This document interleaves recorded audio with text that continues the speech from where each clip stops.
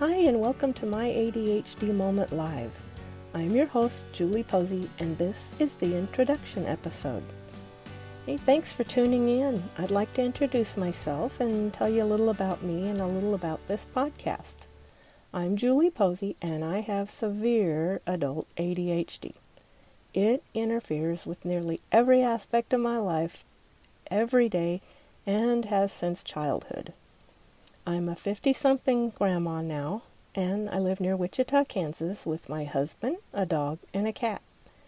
My husband has a variety of health problems, including a recent diagnosis of cancer.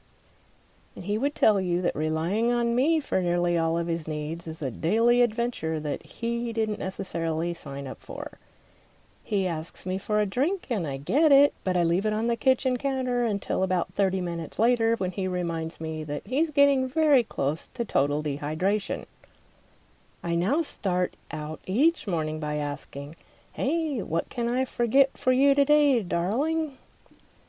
It was back in about 2004 when the pharmaceutical company Eli Lilly introduced Strattera, and they were promoting it as a treatment for attention deficit disorder, that for the first time in my life, I could finally put a label on what my brain was doing.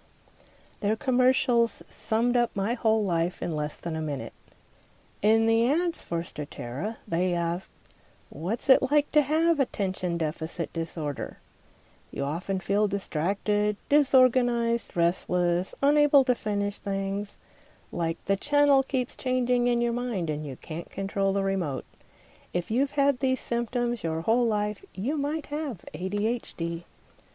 When I saw that commercial for the first time, it hit me like a bolt of lightning. It pretty much hit the rest of the family too. Everyone pointed at me and said, Oh, that's you. Suddenly there was a struggle over the telephone, and everyone wanted to call my doctor and get me in right now. It was like something short of an emergency. I did call the doctor, I scheduled an appointment, and I was soon diagnosed with ADD, and she even added the H for hyper because I was demonstrating more than a few hyperactive behaviors most of the time. And after looking at my chart, she did mention that I had a history of showing up for appointments on the wrong day, on the right day, but 3 hours early, and a few times at the hospital instead of the doctor's office. She prescribed Strattera, but I was unable to tolerate the side effects, so I gave that up rather quickly. One area where ADHD has really been a problem is in relationships.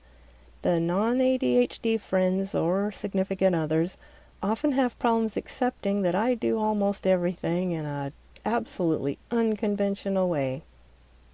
For many years, I was asked to bring napkins or plastic forks to potluck dinners, even though I had the credentials of a highly trained cook. This might be from forgetting the tuna in the tuna casserole, or maybe it was from putting a quiche in a graham cracker crust. Who knows? I've considered compiling a cookbook and titling it "Ingredients You Don't Need Anyway." I could share all my secret recipes that resulted in the most incredible oddities you've ever imagined. Some ended up in fiery flames that caused me to have to evacuate the house on Thanksgiving Day. Those made some really lovely memories. I did finally manage to perfect a broccoli salad that seems to be a go-to item for potlucks and family dinners. Can't really mess that up. Well, I probably could, but so far I haven't. I went through most of my life having a hard time maintaining friendships because people somehow expected things from what their scale measured as normal behavior. My scale was way over on the other end of normal. Well, like nowhere near normal. My behaviors are simply unacceptable or far too annoying for the average person to be exposed to. And one friend ghosted me after enlisting my services as a pet sitter, and I was so afraid that I'd forget to feed the cat, so I checked on him multiple times a day to be sure that the little critter had food in his bowl and had clean litter. The neighbors couldn't understand why I entered the residence 6 times in one day, so The neighbors called my friend to let her know I was acting suspiciously. My friendship with her slowly faded into the darkness, and she was never seen again. Some friends found my behavior rather annoying and decided it was best to just create a distance between me and them after learning that I required GPS to find the mailbox. And only a psycho would do that, you know. It's not optional for me, regardless of whether I'm driving in a 2-mile radius of my home or I'm a week into a 1,400-mile road trip. Without GPS, I actually could go in circles for 45 minutes trying to find my way and not even realize that I was even lost. It's just unreal. There are days that I have to review my Google location history just to see where I've been. Not only do I not know where I'm at now, but I'm often surprised to see the places where I've been. One time I took my husband to the wrong doctor. They'd never even heard of him, and they had no appointment scheduled for that time. There weren't even any doctors in the building. I wanted to cry, but instead I just pressed on. Then when I did manage to get him to the right doctor, I parked 2 blocks away because I couldn't find the entrance to the building. My husband wasn't ready to have that much fun either. But it all worked itself out because a week later I had to see another specialist in the same building, so it was slightly familiar. Basically, I just proved that 2 wrongs actually can make a right, even if it doesn't make any sense. Could you imagine what it would be like if I were ever accused of a crime? I mean, I could see it all now. They would send in the biggest, meanest, baddest cop, and he'd put the pressure on like, "Ma'am, where were you Tuesday morning at 9 a.m.? Heck, I don't know. I don't even remember getting out of bed this morning, but here I am, so I know I must have. Wait, I think that was the morning I found a cutting board in my bed, so maybe you should tell me what happened." Another area where things haven't always gone quite according to plan is in the workplace. Once I was an insurance biller at a hospital, and a woman came into my office so that I could explain her bill to her.